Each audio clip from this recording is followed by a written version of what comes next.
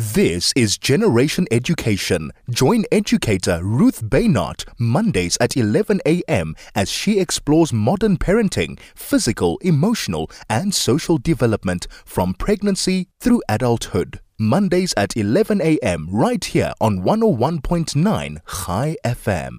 You're listening to Ruth Baynard on Generation Education, and it's time for us to discuss our top tips this week. Well, we all know that Pesach is around the corner. I'm not doing a Pesach show, not just yet, don't panic. But we know with Pesach around the corner, it's actually a wonderful, wonderful Jewish festival to have loads of arts and crafts to do with the kids. And with today being National Make a Craft Day, what better time to discuss this? Let's look at a couple of ideas that we can do with the children. So a couple of weeks before Pesach, start collecting some empty plastic bottles. If you want to replicate the 10 plagues, make sure that you've got 10 bottles. Then you can fill each bottle with water, and you can do different quantities of water. So some are heavier, some are lighter. If you want to even put a bit of food coloring or a drop of paint into the water to make them colored bottles, you can do that. You can put a bit of sunlight soap into the bottles. And that will, when they shake the bottle, make lovely bubbles inside the bottle. So just the bottles on their own are really fun. But the idea of the bottles is once you've actually got your 10 bottles, you can go online, Pinterest or any other forum, and actually look for pictures of the plagues. And they definitely are available. You can download and print all the different 10 plagues and stick them onto the bottles.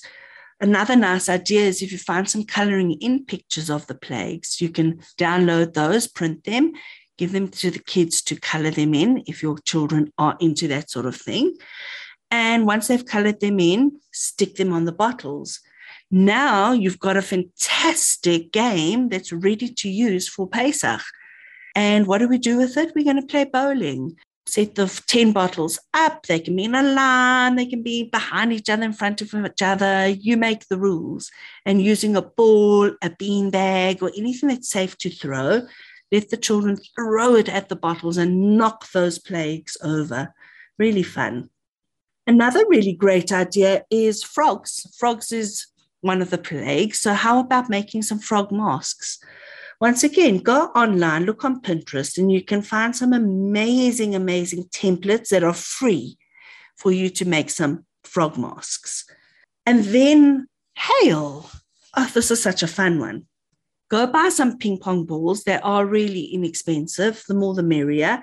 And then using a towel or maybe a sheet, that's a nicer thing. It's bigger. An empty duvet cover, blanket, anything that's easy and that you're happy to actually let the children play with, spread it out on the floor, and then put all the ping pong balls on the sheet or the blanket or the towel. Then, depending on the size of the sheet that you're using and the age of the children, you might need to do this with more than 2 or 3 people. If you only are 2 of you, use a smaller towel so you can each hold each end.